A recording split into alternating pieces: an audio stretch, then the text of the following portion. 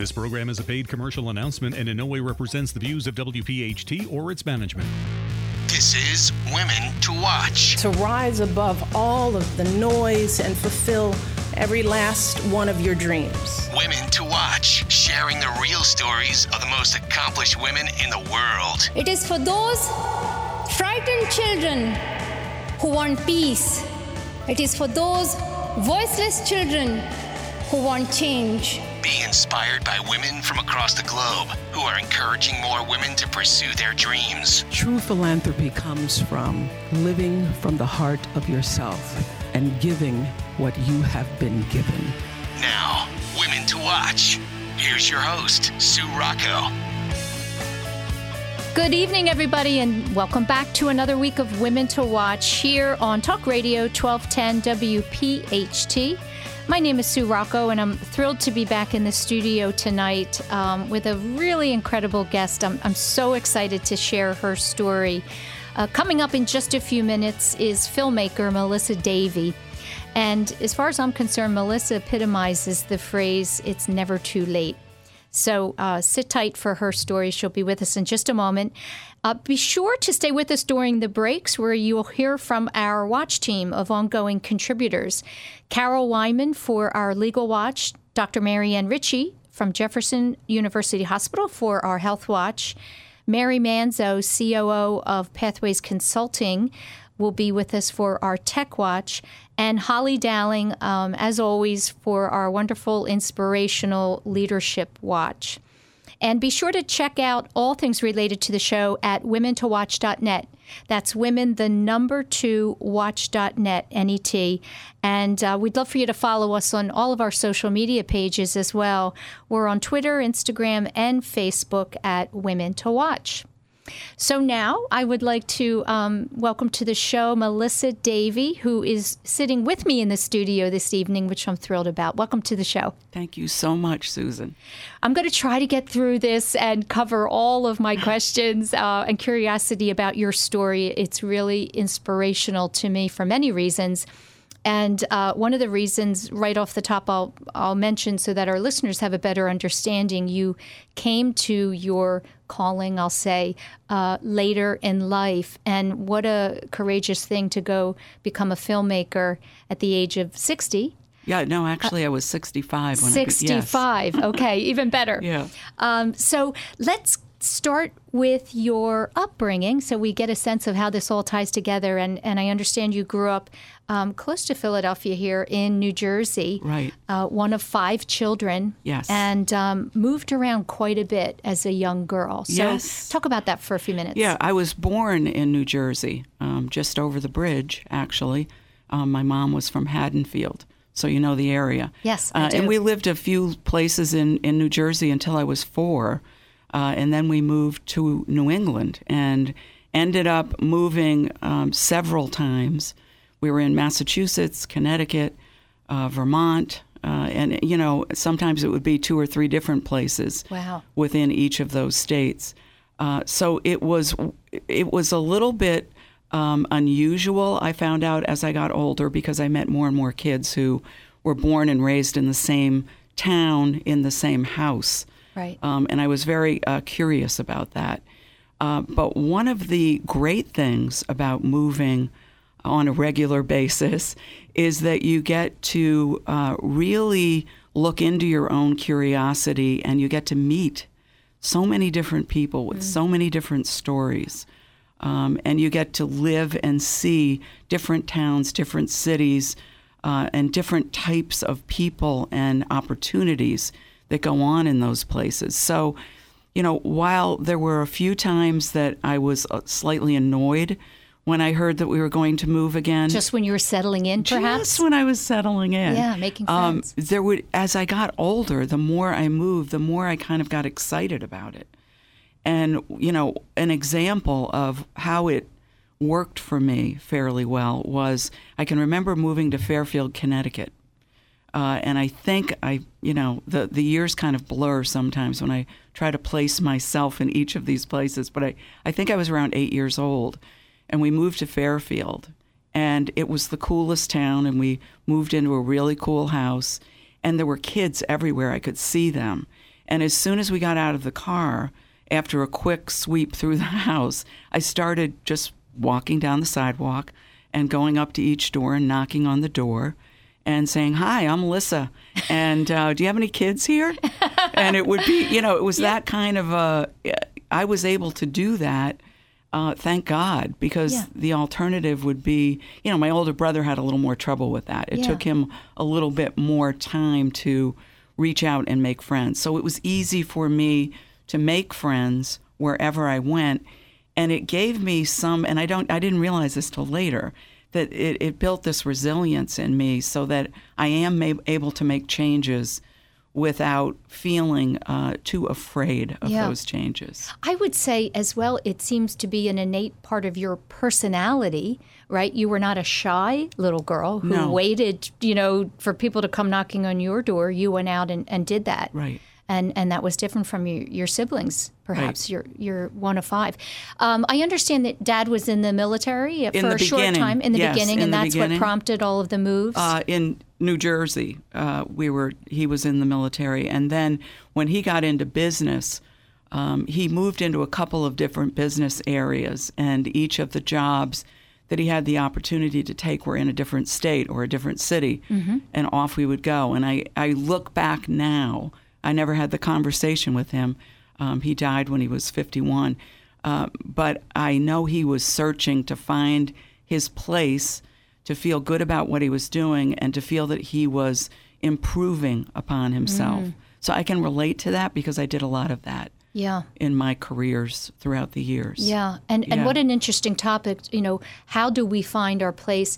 Is it often from moving around, or is it staying in one place and taking opportunities? That's an interesting discussion, I think. It's very interesting, and it's one of the things that I study when I'm trying to get people's stories, or when I'm sitting down and talking with somebody.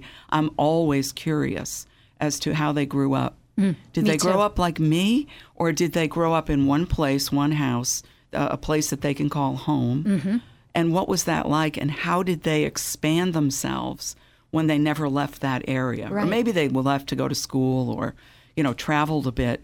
But I have found that maybe I was a little bit judgmental about people at one time that stayed in one spot.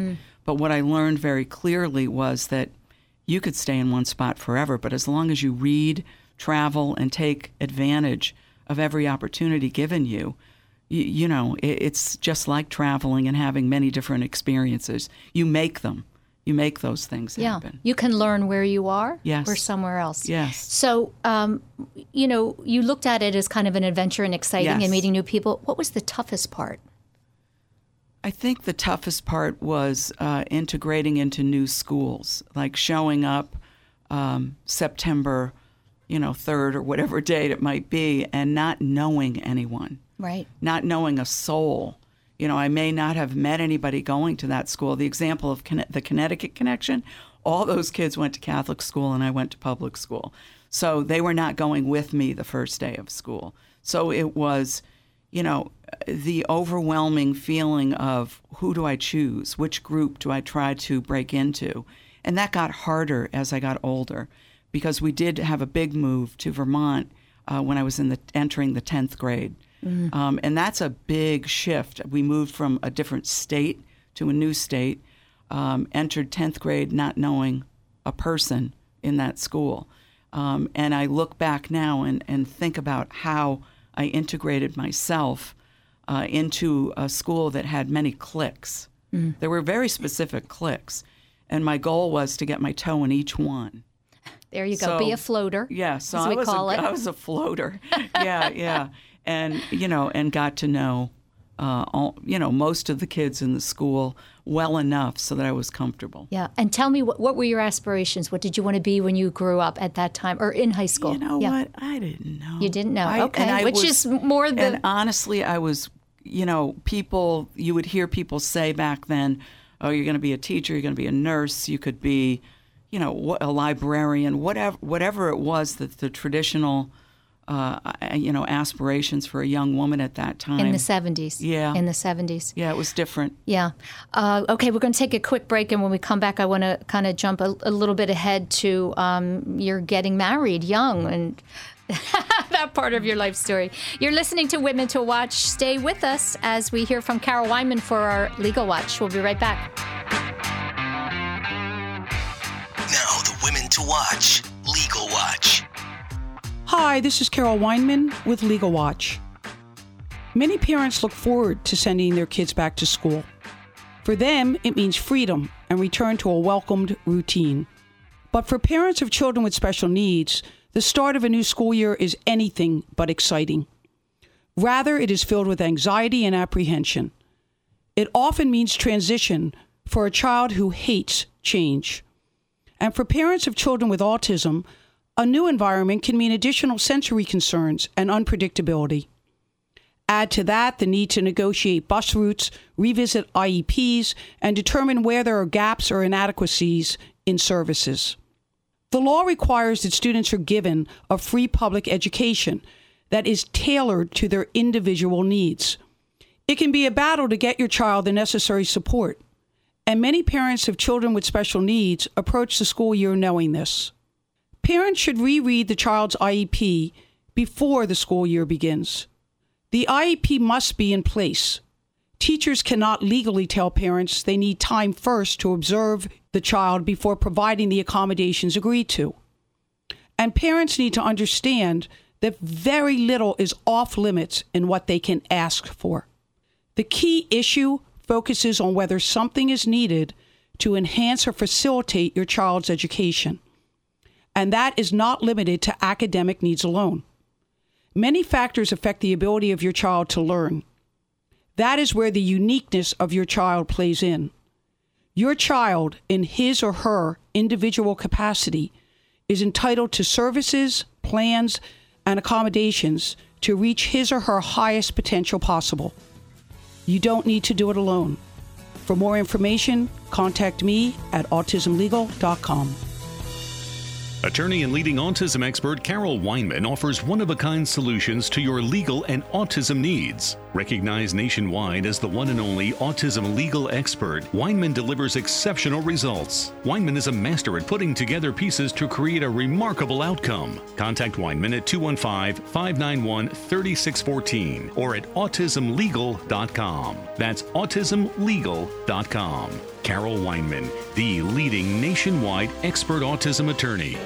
Since 1858, Mount St. Joseph Academy has been educating girls to be leaders, founders, and independent thinkers. Students are taught to be collaborative, courageous, compassionate, confident, and spiritual. In this student-centered environment, the young women are transformed by recognizing their own potential and are encouraged to use it to make a difference in the world. To learn more about Mount St. Joseph Academy, go to www.msjacad.org or call 215-233-3177. That's msjacad.org or 215-233-3177. Now more of Women to Watch with Sue Rocco. Talk Radio 1210 WPHT. I'm speaking this evening with Melissa Davey, documentary filmmaker and the director of Beyond 60 Project, which we are absolutely going to speak about. Your first film, yes. And I hope one of many.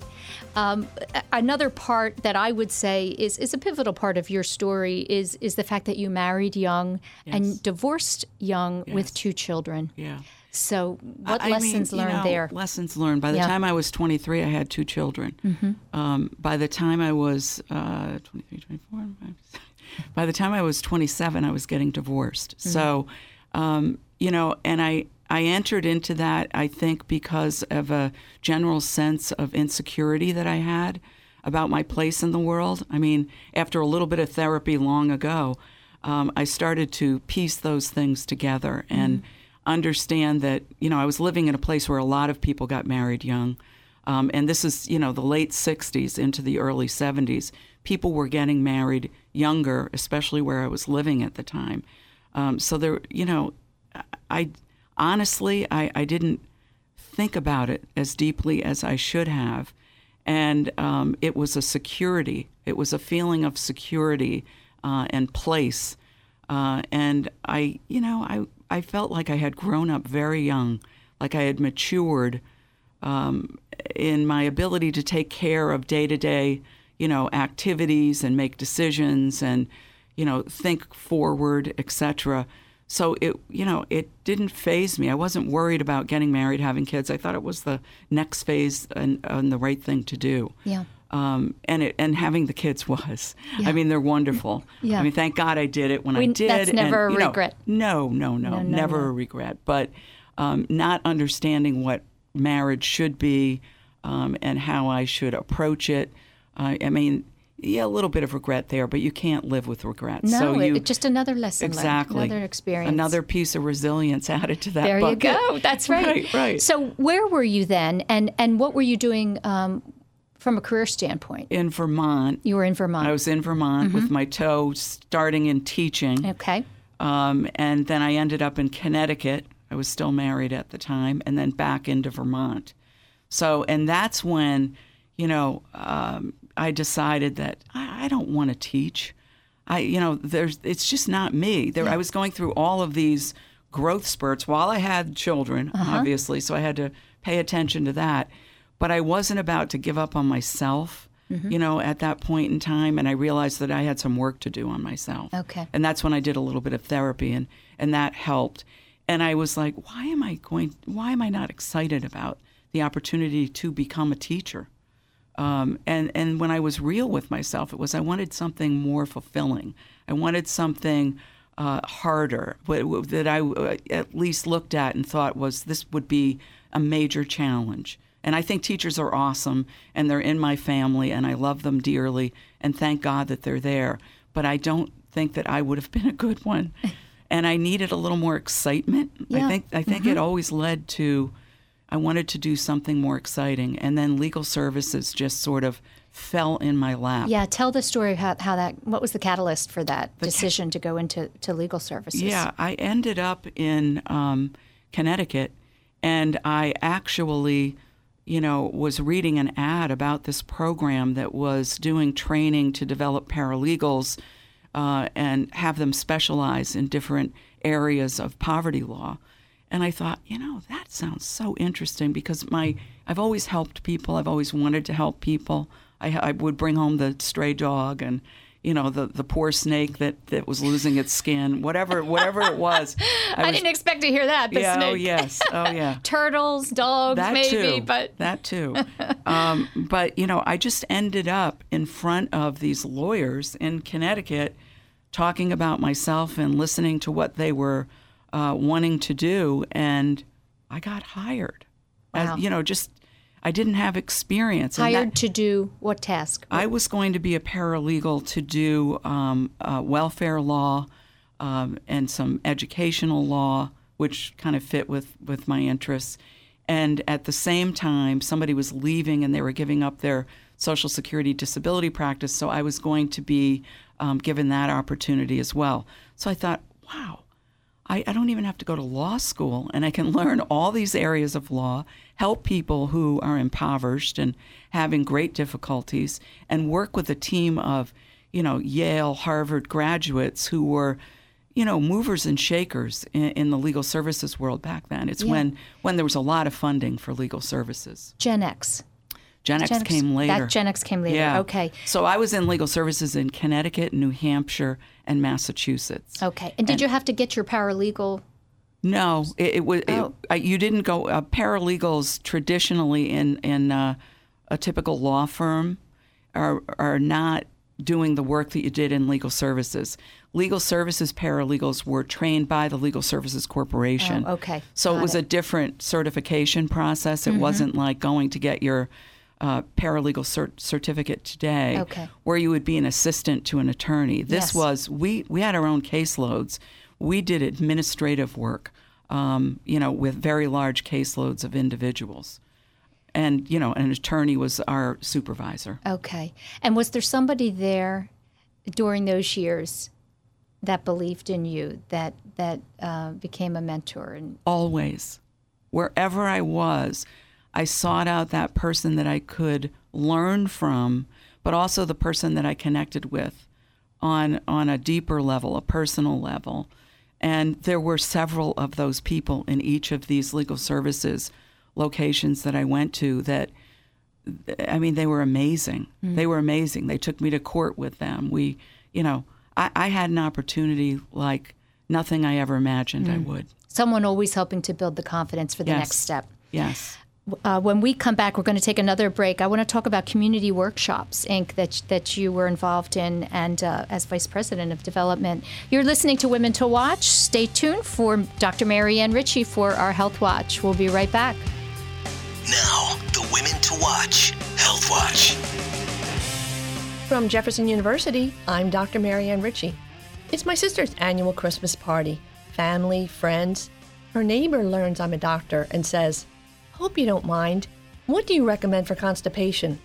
Now, this seems harmless, but it can be very awkward and even dangerous for both of us. Maybe it's not my field of expertise. Would you ask a dermatologist about your blood pressure medication? She may be asking about her Aunt Mary's constipation. The information can be inaccurate, misinterpreted, and even more confusing when she repeats it to Aunt Mary. It's not documented. There's no record of my exact words. And if it's a family member or friend, I don't know their full history, and it may not be appropriate for me to know their full history because I'm not their doctor. Do I give advice without the full history and without a physical exam? Do I take them into a quiet room and examine them during a party? Probably not. So I could miss a diagnosis or suggest wrong treatment, which is a big disservice to the patient, and by the way, I could be sued. Plus, do you want advice from a doctor who's holding a glass of wine or watching her son row in a crew race? Well, soon after I saw the patient in my office, blood tests showed a high calcium level. More tests found a tumor on her parathyroid gland. Now, is all constipation from a tumor? No. But if I had suggested some over-the-counter med, I could have missed a very serious diagnosis. In an emergency, no hesitation. I spring into action. I've done CPR on airplanes, at weddings, at receptions. But when someone asks for a casual, informal consultation, I say, "I'm happy to help you make a list of questions to ask your doctor.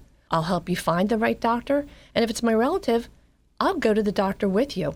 So don't be offended if you don't get a quick fix, because a careful, thoughtful doctor wants to advise you the right way. Treat yourself like a diva. Avoid shortcuts. Go to your doctor's office for safe, complete care. Do you have a financial advisor who you trust that looks at you as more than just a number? At the Foley Hillsley Group, that person is Kristen Hillsley. Kristen's team has a different approach to managing your wealth called the Panorama Process. This unique process helps you obtain your financial goals easily because it's more than just investments, it's about you. To learn more, visit their website at fhbaird.com or call 610-238-6636. The Foley Hillsley Group is affiliated with Robert W. Baird & Company, incorporated member SIPC. Log on to fhbaird.com to learn more. That's fhbaird.com. So if you need a financial advisor you can trust, call Kristen Hillsley at 610-238-6636. That's 610-238-6636. Introducing Pathways Consulting Group, a company that will align your IT needs with your business goals. Pathways is a full-service ServiceNow partner. What does that mean? It's simple. Pathways will collaborate and design, develop, and deploy solutions for your company today that will define tomorrow. Pathways will provide world-class enterprise service management solutions. Pathways Consulting Group. They listen, they care, they execute. Go to pathwayscg.com. That's pathwayscg.com. This is Women to Watch with Sue Rocco. Talk Radio 1210 WPHT. Welcome back. You're listening to Women to Watch, and I'm joined this evening by Melissa Davey, documentary filmmaker and the director of Beyond 60 Project. And just before the break, we were talking about your years in legal services, which kind of, I would say, came about by happenstance, or, you read something and it piqued your interest.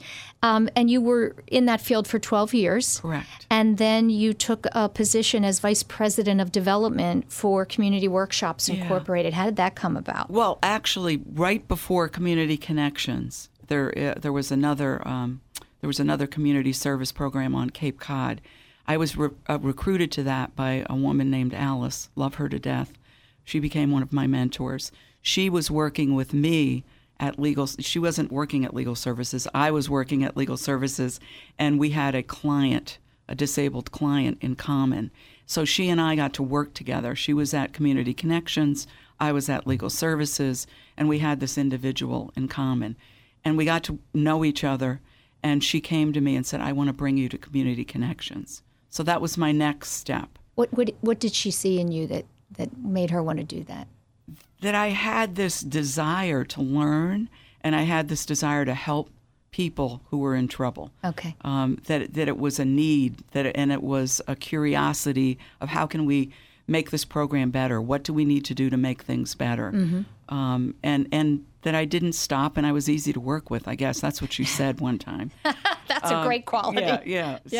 So from there, I was then recruited to community workshops up in Boston. Okay. And that's America's oldest sheltered workshop. Mm-hmm. And there, it was parlaying some of that experience I had received on Cape Cod into the program in Boston. But when I met with the CEO there, they wanted me to take over the marketing and development.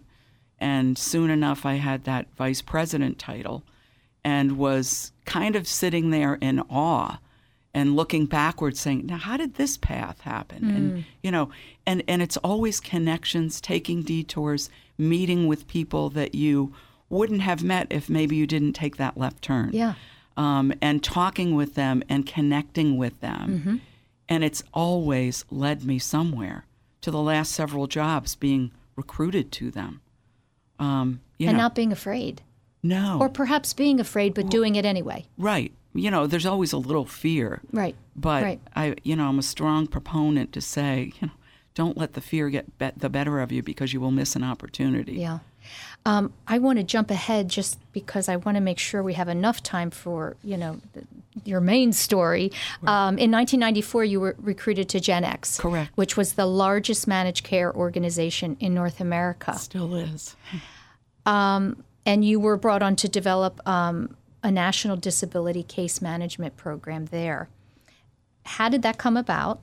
And what do you think they saw in you and knew of your reputation to recruit you for that? If we go back to Legal Services days, I became considered an expert anyway, in the field of Social Security disability. And I did a lot of work in Washington, and I trained lots of attorneys and paralegals throughout the United States on Social Security issues.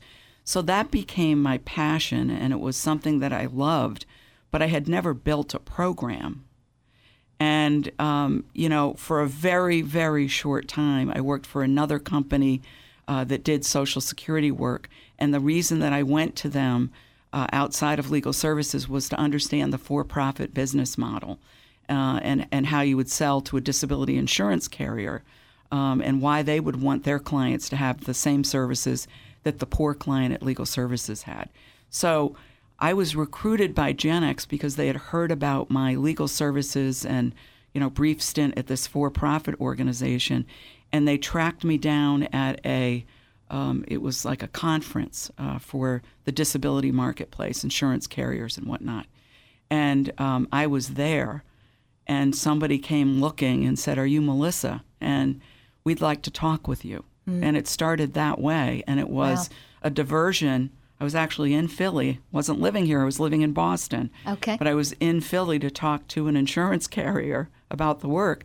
Ended up meeting with them late at night on a stormy night and making the decision as I drove back to Boston, which I couldn't even finish the drive because the snow was so bad.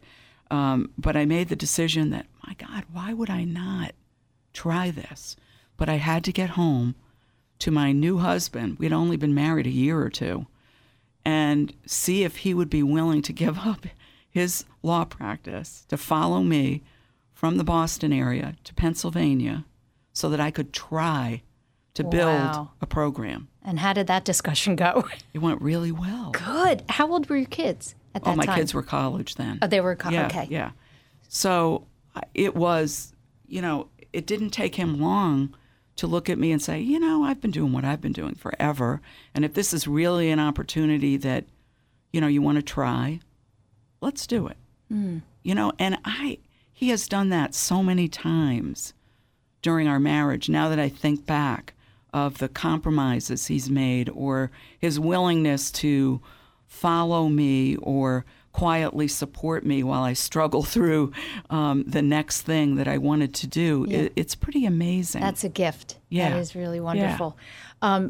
Before we get into what you're doing today, did you always have the dream of being a filmmaker? Yeah, and a lot of people didn't know because... I was going to say, did you share that, or was it just kind of something you really dreamt? You were just dreaming. Dreaming. Yeah. I think I was 9 when I read my first filmmaker book that I took out of a bookstore in Connecticut, and I was just so curious as to how they would make films and what the process was and the whole storytelling aspect of it. My life is built around stories, reading them, hearing them, telling them, and what a great way to do it through film. Yes. And I knew some kids that dabbled in doing film work back then, and as I got older, and I was always hanging out with them, watching. I had some cousins that played with it. I was always just very interested when they would talk about it. But you never studied or took courses or any of that? No educational background? None. Tell us the opportunity you had to sit with M. Night Shyamalan. Okay. Well, coming back from Washington, D.C. one day after a terrible congressional meeting, it was like deja vu on Social Security issues, that same meeting for 6 years in a row, Groundhog Day kind of a thing. And I got back up to Philly early. It was around lunchtime, and I decided not to go back to work because I was too frustrated. And I was, almost 65 then. And I decided to call a friend, ended up with her in her car, picking up her daughter from school and dropping her off at a horse barn in Chester Springs. She said, I think they're making a movie over there. Look at those lights. That was the moment. Yeah. Okay. And I saw it, and I thought, they're definitely making a film, and I bet I know who it is. And we pulled over, and I Googled M. Night Shyamalan, and up came on his website the picture of what we were sitting next to in the car, which was a bunch of craggly trees looking down a long driveway. And it, M. Night Shyamalan making a micro-budget film in Chester County, blah, blah, blah. And I'm like, yeah, that's it. So we talked very briefly at that moment, my friend and I, about my dream. I wish I was doing that. Boy, I wish I was in there right now. She said, you should go say hello. And I'm like, no, you don't do that. Go say hello. No. And so on his website was a button that said Charity Buzz, and I pushed it. And it was Win a Day on the Set with M. Night Shyamalan. And I, long story short, I started bidding. Eventually went home and told my husband, I'm up to $5,000. Is that okay? He said, so you must really want to do this. And I said, it's like a dream to be put there that day. I should have been at work. Yes. And so I'm pushing the button, and I won the day on the set. Wow. And sat with him for 10 hours and walked with him and rode a train with him and all of the crew and saw this film being made firsthand. Wow. Hold that thought. When we come back, we're going to hear the rest of the story. I'm speaking to Melissa Davey, documentary filmmaker and the director of Beyond 60 Project. We're going to hear from Holly Dowling now for Inspiration Watch. Stay with us. Women to Watch. Leadership Watch. Hi, everybody. Holly Dowling here with your Leadership Watch. And today, I want to challenge everybody. It's time to start making the list of to be and stop with the to-do list. Yes, you heard me. We as human beings, whether we're leading others or not, well, frankly, you all know how I feel. You're a leader every day by showing up in this world and how we choose to influence everyone around us. How much of our time do we spend consumed around creating the to-do list every day of our life? The challenge today is, how about the to-be list versus the to-do list? The to-be list. Who do you choose to be in this world? Who are you choosing to stand up to be? How are you choosing to be, and how are you choosing to live? You see, so much time is spent on thinking about what we need to do that we've lost sight of who we choose to be. So take the challenge today. Would you take out a piece of paper wherever you are?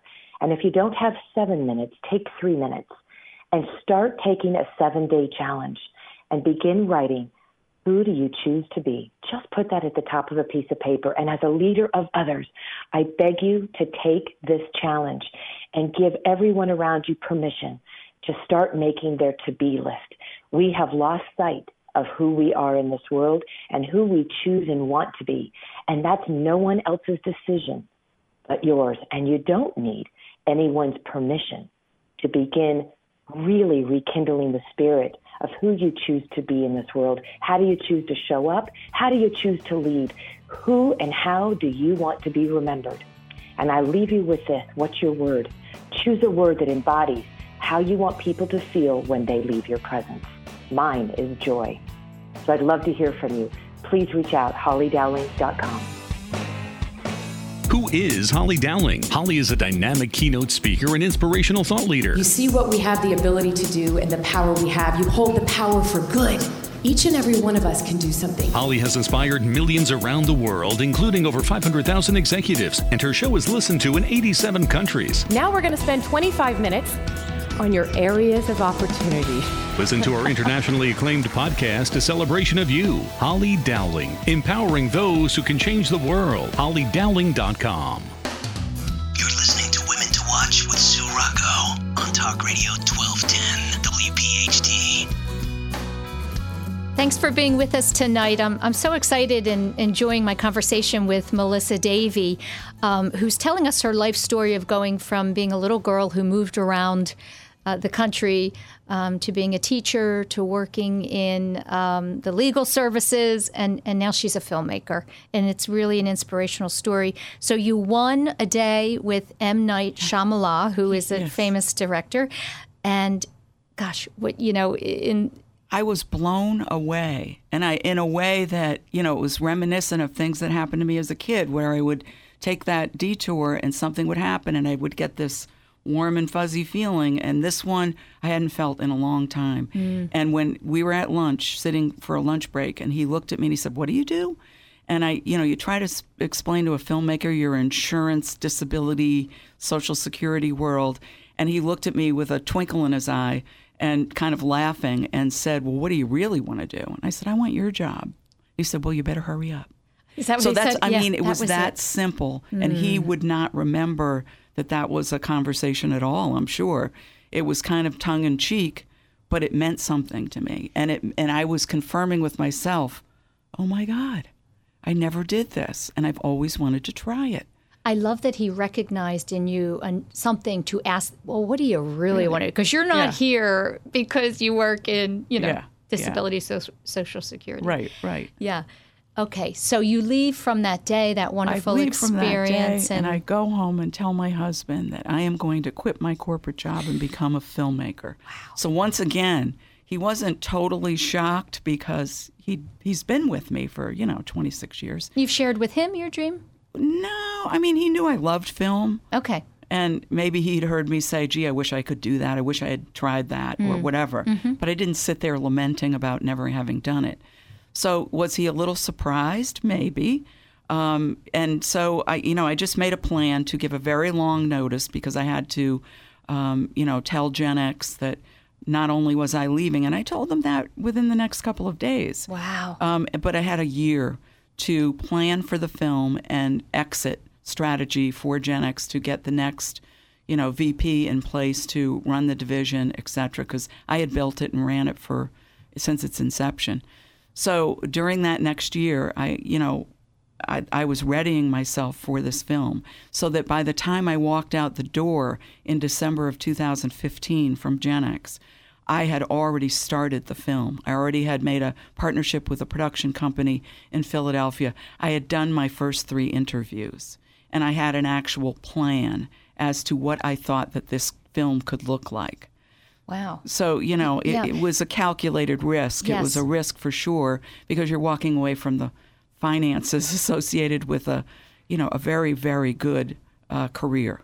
And And you have to raise funds to do the film. Yes. Correct? Was it self-funded? It was mostly self-funded, partially. Okay. And then as soon as I left GenX, I went to Sundance in January of 2016 with my new laptop and my new little teaser and my idea.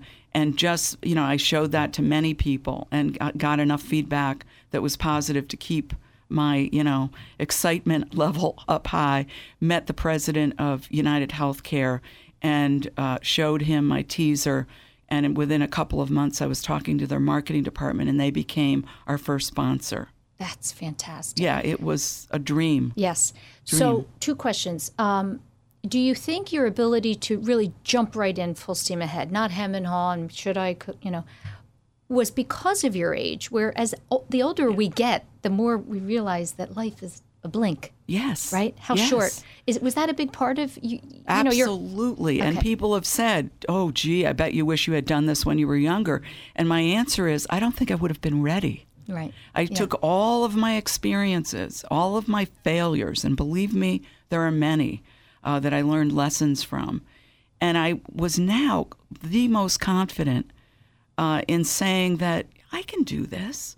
I could actually learn how to do anything I really wanted to learn to do. And I wanted to be a filmmaker and make a film. Let's talk about the film, Beyond 60 Project. Yes. What is it about? It's a series of interviews with women ranging in age from 62 to 85. Wow. And it's showcasing their resilience and their continued relevance as they age. I absolutely did not want to go after celebrities. I wanted everyday women like me who would not be considered extraordinary women, and you would pass them on the street and not even notice them possibly, but they have extraordinary stories, and they're doing very cool things, and younger women can learn from them. Men can learn from them. I can learn from them.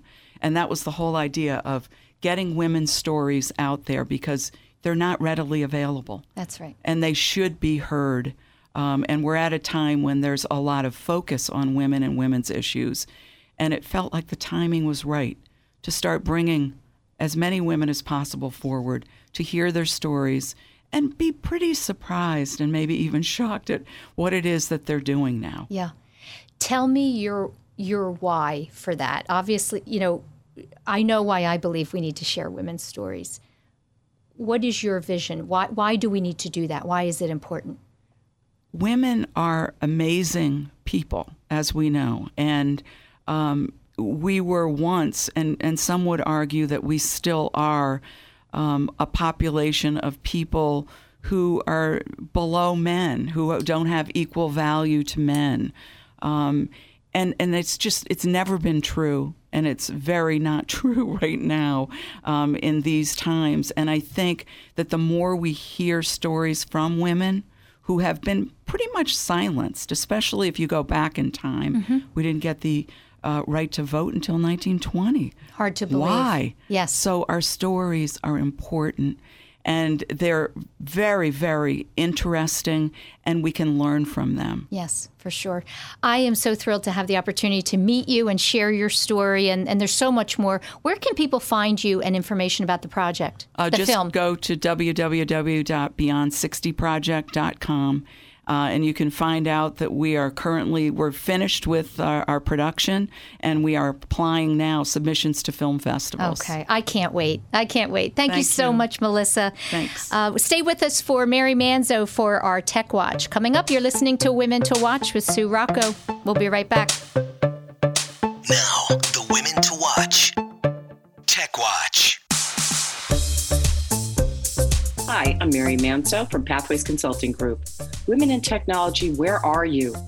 Ada Lovelace, born in 1815, developed an algorithm for a computer that didn't exist, and some would say she was the first computer programmer in theory. Hedy Lamarr, a screen actor from the 1920s, conceptualized the idea of frequency hopping. Her legacy lives on in the world of wireless technologies. Dr. Erna Hoover, born in 1926, invented a telephony switching program. Her 1971 patent for this technology was among one of the first software patents ever issued. The women were visionaries and problem solvers. They changed the direction of technology as we know it today. But with so many examples of strong women influencing technology, why are there such a depletion of women in this space? In the mid-'80s, women made up 37% of computer science degrees. Today, women only make up 20%. Additionally, they make up less than 20% of U.S. tech jobs. In 2018, only 23 women headed the nation's 500 largest corporations. Even with my business, we're having challenges finding women candidates for tech roles. And one of our offices is located near some of the greatest universities in the country. Of all the job fairs we participated in over the course of the last few years, the resume collection from women, 0. So why does this matter? Women are excellent problem solvers, awesome at multitasking, and incredible relationship builders. Women trust their intuition and are persuasive. Women seek challenges and are equality-minded. Studies show when men and women working together successfully, the result is a more innovative workplace. Let's face it, innovation in technology is critical. Stay tuned for my segment next week that addresses the steps to help closing the gap. You can reach me at mary@pathwayscg.com.